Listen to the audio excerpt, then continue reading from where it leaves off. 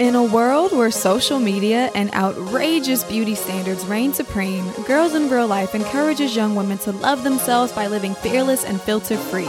Society might have its own idea of what a girl should be, but we're here to remind you of what it truly means to be a girl in real life. Now, let's get into this week's episode. Hi, you guys. Welcome back to another episode of the Girls in Real Life podcast. I am your host, Mariah Clayton, and today we are diving again into relationships. I know I did an episode back on Valentine's Day, and you guys really enjoyed that. So I'm super excited to have another really highly qualified relationship coach here to share her expertise. And I'm going to stop rambling now and give her the opportunity to introduce herself. First off, Mariah, thank you so much for having me. I'm really excited to be here with you. My name is Dr. Morgan Anderson. I'm a clinical psychologist and relationship coach.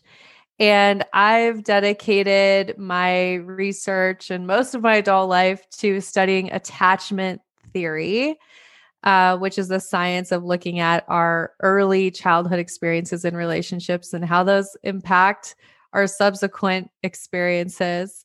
And I specialize in helping women who repeat the same dating patterns over and over and over, and they're frustrated and they are ready to step into the empowered, secure, loved, confident version of themselves so they can attract that relationship that they want. So I definitely do want to dive into attachment theory. Fun fact, I was a psychology major in college, so I don't really remember a lot, but I do remember learning a little bit about it. So I definitely do want to pick your brain about that. But before we jump into all of that, I just want to know what made you want to become a relationship coach in the first place? So I went through a series of I would say bad relationships all the way from, if I'm honest, middle school. I started dating really young and they weren't great even then. But no, high school, college, it was pretty unhealthy in terms of it was not reciprocal. I was chasing, there was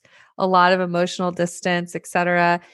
And then what happened though is I was in a very abusive relationship in graduate school. Mm-hmm. And it was a year and a half of, anyone who's gone through that knows how horrible it is. And it ended in police report. Oh, wow. And terrible, terrible place in my life. Essentially I hit rock bottom. And it was at that point that I said, this is not sustainable. Yeah. I cannot continue on the same dating path that I have. Something has to change. And I started going to therapy, started getting coaching, and began my transformation. And that was about 10 years ago.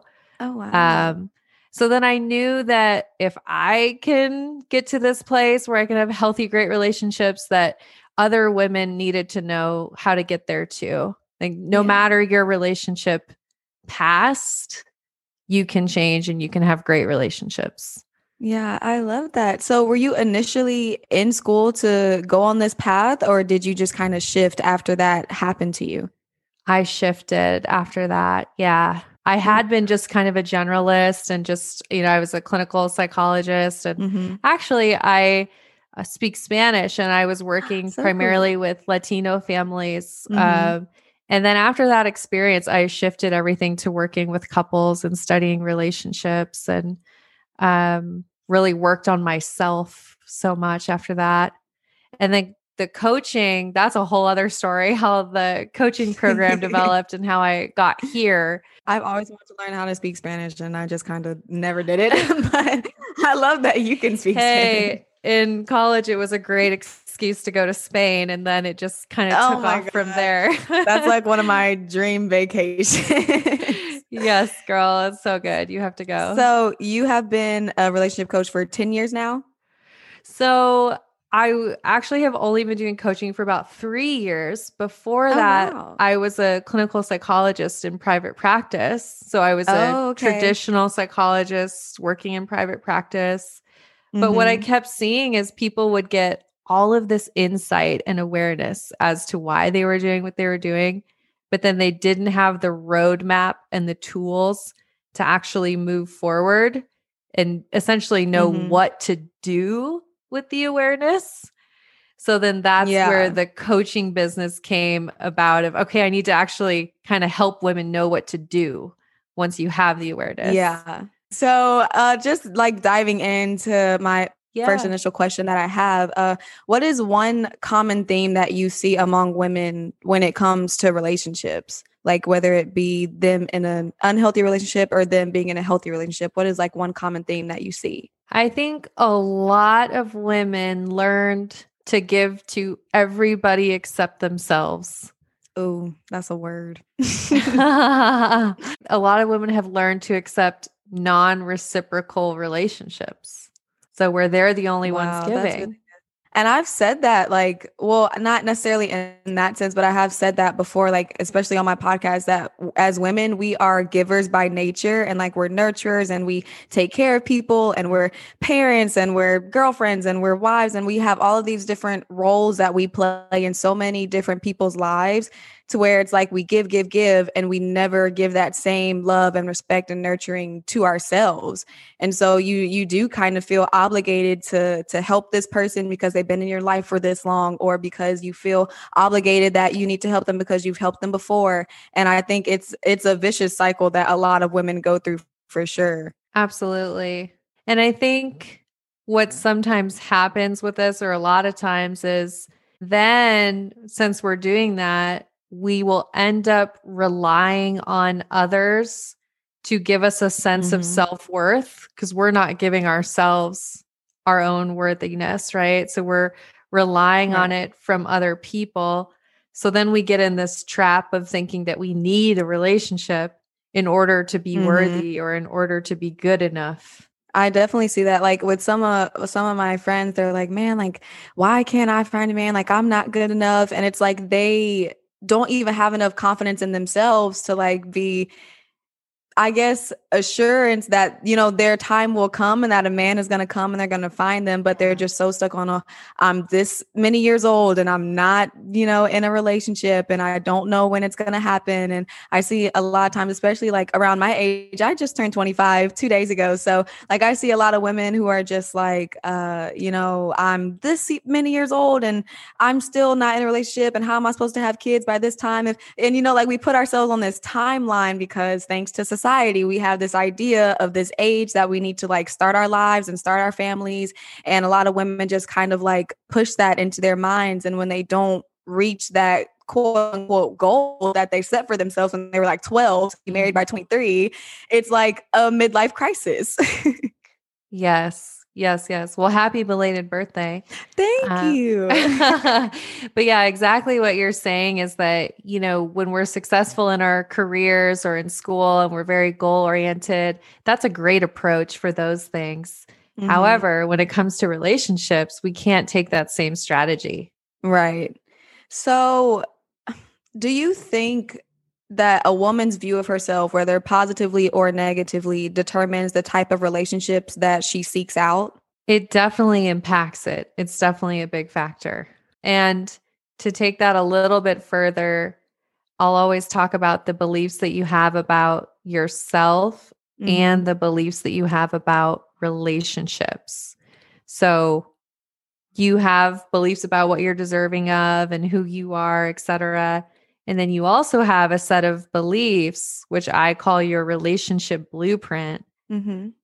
that determine the kind of partner that you look for because your brain has a blueprint of what a relationship is. Right. So it will seek out the partners that fit that blueprint. So if it's people who are emotionally unavailable and that means you got to work hard for love, then that's what you will seek out.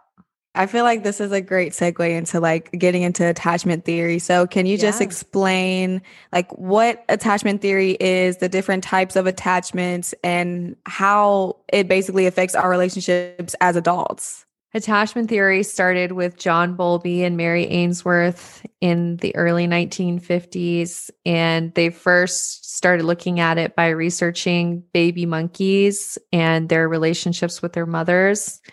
And what they realized is that the baby monkey having that secure attachment with the mother was the most important thing. Mm-hmm. And when they took it away from its mom, they would offer it, food or other things to soothe it. But what it really wanted was the terry cloth, because the terry cloth reminded it of its mother. Mm-hmm. So basically, then began the study of how we attach to our caregivers. We attach to what research will call your secure object, Mm-hmm. your safe space, the person that you can go to for support, for connection, for love, right? And that's at the same level of food, water, etc. when it comes to survival. Mm-hmm. We need that secure person. So attachment theory is the study of how do you go about creating that relationship or creating that attachment based on your behaviors, your thoughts, Mm-hmm. your ways of being in a relationship. You will have what is called an attachment style, which basically describes, hey, this is how you show up in relationships. I went down a rabbit hole. I hope that was No, that was actually a really good explanation. Better than what I was going to say. I was probably going to be like, yeah, it's about like how your parents treat you when you're young. And that's probably what I was going to say.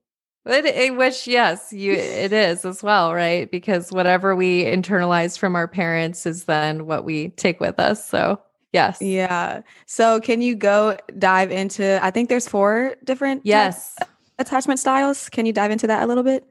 Absolutely. So we have anxious attachment, Mm-hmm. which this is where I have fear of abandonment. Essentially, I value the relationship over myself. This is the person who is sending the 57 text messages and then maybe they're driving by the house, like they're very preoccupied with, okay, what is going on in the relationship? Is it going anywhere? Yeah.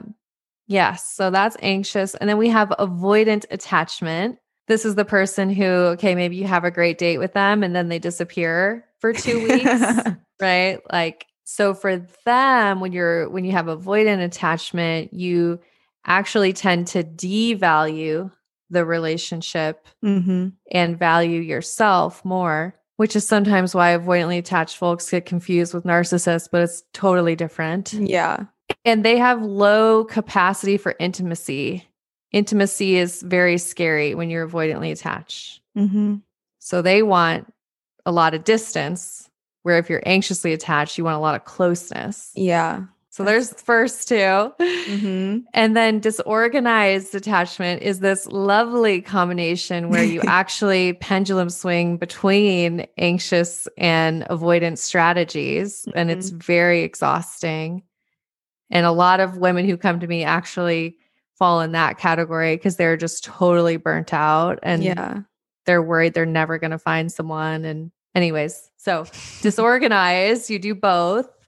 And then we have securely attached, this is where everybody wants to be. Confident. I can express my needs. I can set my boundaries. I know what I deserve. I value closeness and I value my alone time. Yeah. Right. And caveat to all these 4 styles, we all have traits of all of them. It's on a spectrum. Mm-hmm. Your attachment style is just which one do you spend the most time in? Oh, wow. Yeah. Because when you were saying it, I was like, oh, this is kind of me. Well, boy, this is kind of me too. So I feel like because I've been in a relationship for 6 years now, and we have had, our ups and downs and been through normal things that relationships go through. Sure. And I feel like I'm pretty secure in the relationship, but sometimes I'm like, I just need my space. I need my alone time. Yeah. But I also, like value that time that we spend together.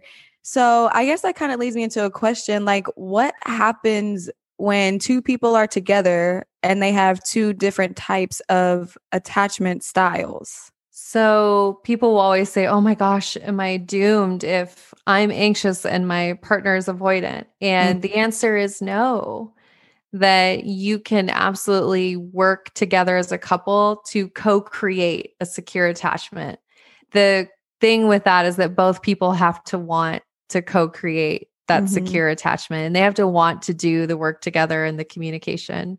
Yeah. What type of work goes into that? Like, I guess a lot of communication for sure. Yes, being able to honestly communicate where you're at and what your needs are. Yeah. So, if I'm the avoidantly attached partner, it's saying I really value you and I value our relationship and I need time to myself. I Yeah. need this weekend trip with my girlfriends or whatever it is. So, it really is about that open, honest, direct communication. And then knowing Yeah. what does your partner need in order to feel secure? If I'm an anxiously attached person, I might only need a hug from you or a note or a text, and then I'm good, right? So it's just about Yeah. honoring whatever it is your partner needs in order to feel secure. So, would you say that attachment theory and love languages kind of go hand in hand? They can, in that, in order to create secure attachment, it's helpful to know your partner's love language. So if your partner really values acts of service, Mm-hmm. and you're taking out the trash and doing the dishes, then you're moving towards secure attachment with them. Yeah. Okay, cool. So I guess they both just kind of play like a major role. One is just, well, I guess they both can kind of develop like from the attachment theory, like when you grow up and how your parents raise you and how you're treated Yeah. in your environment kind of determines both sides of like how you want to be loved and how you want to show love. So true. They're both impacted by our development, our early experiences in relationships. Look at me. I learned something in psychology and back in those college Right. days. That's right. What would you say? Because right now I feel like, and I've, talked to my boyfriend about this, obviously, like I just feel like we're going through this growing period of Yeah. like, this weird age of 24, 25, and trying to figure out what you want to do with your life and where you want it to go and how you see yourself. So I think for us right now, personally, like we've just been trying to figure out how can we grow as individuals, but also still grow together in the relationship. So what would you say, or is there any advice that you have for any couples going through that where they're trying to grow as individuals and build themselves and their career and their lives, but also being in a loving, secure relationship? I love that question so much. It's great. I love when people get excited about my questions because I'm always nervous about my questions. I love it. It's absolutely how you should be thinking of it is how can we grow as individuals and how can we support one another in our individual growth? So it looks like you saying, hey, how can I support you in what you're working towards? Mhm. Right. And him saying that to you. And then also coming together and saying, hey, what does our relationship need right now to grow? The Yeah. the relationship is a third entity. It's a living, breathing entity. I'll work with couples actually who sometimes give their relationship a name. Oh, wow. Like, oh, this is Eloise. And what does Eloise need right now? I don't know, the name just came to me. That's so But funny.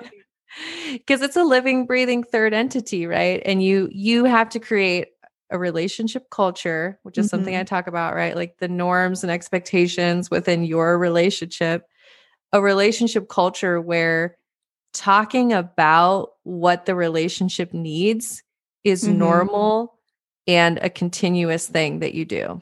Yeah. It can't be like a one and done conversation. Yeah, Because you're constantly growing. And so you have to exactly. constantly keep communicating with your partner. Like, this is where I'm at right now.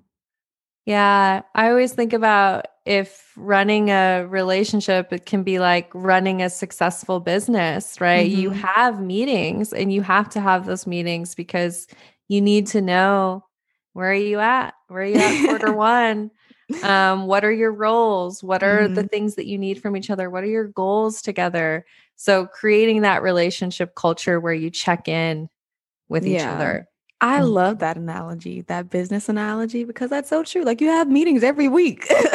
yeah, yeah. Exactly. And when I talk with couples, I always say, hey, have that relationship time and make it fun. Like maybe it's Yeah. Taco Tuesday. I don't know, but make it a fun time. That's so funny Because because me and my boyfriend just said that we were going to start doing Taco Tuesday. there you go. Maybe it's a sign. It is. He makes like the best bang bang shrimp tacos. I'm like, oh, it's so good. Oh, that sounds great. So I know you said like early on in your life you dealt with a unhealthy relationship and you kind Yeah. of went through that trauma. So what would you say is the best advice to help women deal with their trauma from past relationships in order to help them grow and develop healthier relationships in the future? Great question. I think knowing that number one, your past does not determine your present or your future. And then I think the next thing I would say is you have to get help. You have to get support. You have to reach out. I know a lot of us don't want to do that. We want to take care of everybody Yeah. else and we don't want to ask for help, but doing this work is not easy. And to try to do it yourself, it's a disservice to you to not get help. And that you're worthy Yeah. of that time invested in you, that time invested in your healing, that is worthwhile time. Yeah, I think that's a good way to look at it because I feel like a lot of times when people are, not wanting to get a counselor or not wanting to ask for help, it's like, oh, like I don't need them. Like I can figure this out on my own, or I don't need to pay that money. But you're really making an investment in yourself to better your future and your relationship. So I get when you think about it that way, it's like, I'm not wasting money. I'm not wasting time. Like this is literally something that I need for my self growth and my self development. And I think that if we can like just shift that mindset, then a lot more people would be like open to having conversations with people and getting the help that they need in order to like work past the trauma. And I know, especially like in the Black community, when things happen in our family or in our lives, we don't like to talk about it. We don't like people to know all of our business. It's just like this thing where it's like, well, it happens in this house, stays in this house. And I think that's a really like harsh mindset to have because if you think about it, there's a lot of things that happen in Black communities that we just don't talk about and we just harbor it in and we let it ruin our lives and we think about it constantly, but we never get the help that we need. So then it shows out in all of our relationships that we're mad or we're angry or we're sad or we're disappointed. And if we would just talk to someone and stop having people tell us not to talk to other people, then we could probably avoid a lot of, mistreatment Yeah. and disheartening. Yeah, it's such a good point. And some of those cultural barriers to mental health treatment. And I think part of that is the mental health system also needing to become culturally competent and, Yes. more more available and more accessible. And I understand that there's barriers and I do want to acknowledge that. And I think also just knowing that you're so worthy of fighting through those barriers and getting Yeah, the help that you need. And I hope that people feel empowered to do that. I hope so too. What would you say? Because I know, like, as women, we have this idea in our mind of what we want our partner to look like and be like and do. Like, oh, he has to be tall, he has to be handsome, he has to have a Yes, good job. girl. Like, what Uh-huh. are some things that you think women do that keep them from their soulmate? Ooh, how much time do we have? You can go as long as you need. So, I think one of the things is when we have that template of I have to work hard for love and I have to be the caretaker and it's not going to be easy. Love is hard. Guess what? We will go after the partners who play games, who Mhm. are emotionally unavailable, who are not great communicators. And we just think, well, that means I have to work harder. Yeah. Instead of, girl, give the nice guy a chance. The guy that texts you back, oh my gosh, what about him? Right. Yeah. So often I see women, even women, especially with anxious attachment styles, Hmm. they're attracted to the avoidantly attached guy, the emotionally unavailable guy. If there's 29 secure men in a room, they will find like the one that is avoidantly attached because that's what they're drawn to. So really thinking about, what am I attracted to? Yeah. What am I attracted to? Instead of blaming it on the partners out there, the people who are available. I think I saw a TikTok the other day and she was like, why am I always like attracted to the guy who never texts me back, who is like always mean to me? Like, and I just keep going back. And I was like, why do some women do that? Because it's like you said, ask yourself what you want, but it's like, why do we want what we want? Why do we want what we want? Exactly. So this is some of that, go do the internal work, right? And acknowledge, hey, what am I attracted to? I know myself in my own journey, I completely changed what I was attracted to. And all of a sudden there's all these amazing, great men who can communicate and are emotionally healthy and want marriage. It's like, where'd they come from? They didn't just drop from the sky. Right. Like, they've been here. They've been there. I changed what I was attracted to. Yeah. So how do you think you did that? This is what I teach, definitely inside of the ESL program that I offer. This is what I teach about rewiring your brain, embodying the securely attached woman, changing your relationship blueprint, and stepping into that confident version of you that easily attracts that relationship. Yeah. Oh, that sounds like a really good program for a lot of women. So whoever's listening and you feel like you need help, go hit up Dr. Morgan. She got you. Right. That's right. Another thing that I see women do, and I'm sure that I know your podcast talks about this, is we spend so much time focusing on our external and our physical appearance and how we look. And oftentimes it's like, oh, well, just wait, I'm going to work out. And then in 3 months, I'm going to be the girl that he wants. Like associating our physical appearance with our worthiness as a partner. And that one breaks my heart. Yeah. I know all of us can relate to that as women. For sure. Who are you at your heart? Like, who are you as a person? How can you show up as a partner and knowing that that's your true worthiness and that the physical is just part of who you are? Yeah. But it's like you said, like we can't spend all this time working on our physical and our body and our face and like doing our hair. Like we have to take the time and the energy to really work on us internally so that we can set ourselves up for success in the future, no matter what it is, whatever kind of relationship it is, friendships, romantic relationships, business partnerships, like all of that plays such a huge role in our lives. And I feel like we just kind of skip over it. Like, oh, it'll happen when it happens. But I guess we don't realize that we can like take that power into our own hands. Exactly. Yes, you can. And knowing that, hey, sometimes, it's easier to focus on the external or physical appearance. And I mean, I'm all for it. I think we should feel beautiful, but we should feel beautiful because we want to for us, not because we believe a lie that then that's going to be the thing that gets us what we want.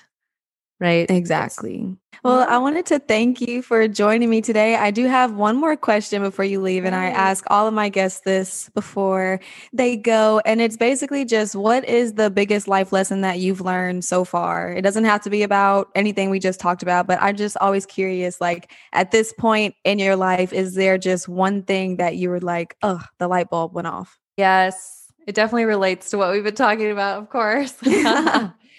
No one can give you your self-worth, and it is not external. You create your worthiness and your happiness. You cannot expect a relationship, a job, anything to give you your self-worth. You have to take ownership of it. I love that so much. And especially like for me, I competed in pageants for a while, and I used to always like get on that stage and be like, oh, if they pick me to win, like that's what's going to make me amazing. And it wasn't until maybe like a year and a half ago, honestly, when I won Miss Louisiana USA, that I realized like my self-worth and my validation does not need or have to come from anyone else, no outside source.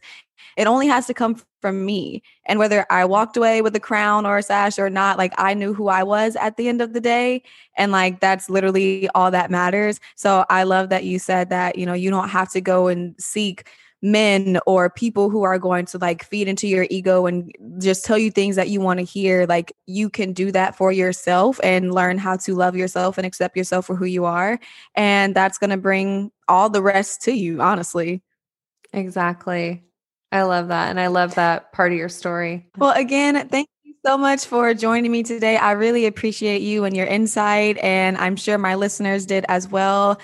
Please go ahead and give us your social medias, your website, anything that they can use to connect with you. Yeah. So I'm definitely on Instagram, and it is at Dr. Morgan Coaching. So Dr. Morgan Coaching on IG. Come say hello. And then additionally, we do have a website, drmorgancoaching.com. And then I have my own podcast that's called Let's Get Vulnerable. And we have 2 new episodes out every week where I talk a lot about attachment theory and dating, and it's a lot of fun. So yeah, thank you for having me, Mariah. This has just been such a great conversation. I so appreciate what you stand for in the way that you're helping so many people. So thanks for having me on. Of course. Thank you for taking time out of your super busy schedule to talk to little old me. Oh my gosh. No. Thank you. It's been such an honor. All right, you guys. Thank y'all so much for listening. Be sure to connect with Dr. Morgan. She is super smart and obviously knows what she's doing. So again, thank you, Dr. Morgan, and thank you guys. And I will talk to y'all on my next episode. Bye. Thank you guys so much for tuning into this week's episode. I hope that it was able to enhance your life in some way. Don't forget to subscribe to our podcast before you leave, and also follow us on Instagram at _girlsIRL. Go out and live a fearless and filter-free life, and always remember to keep it real.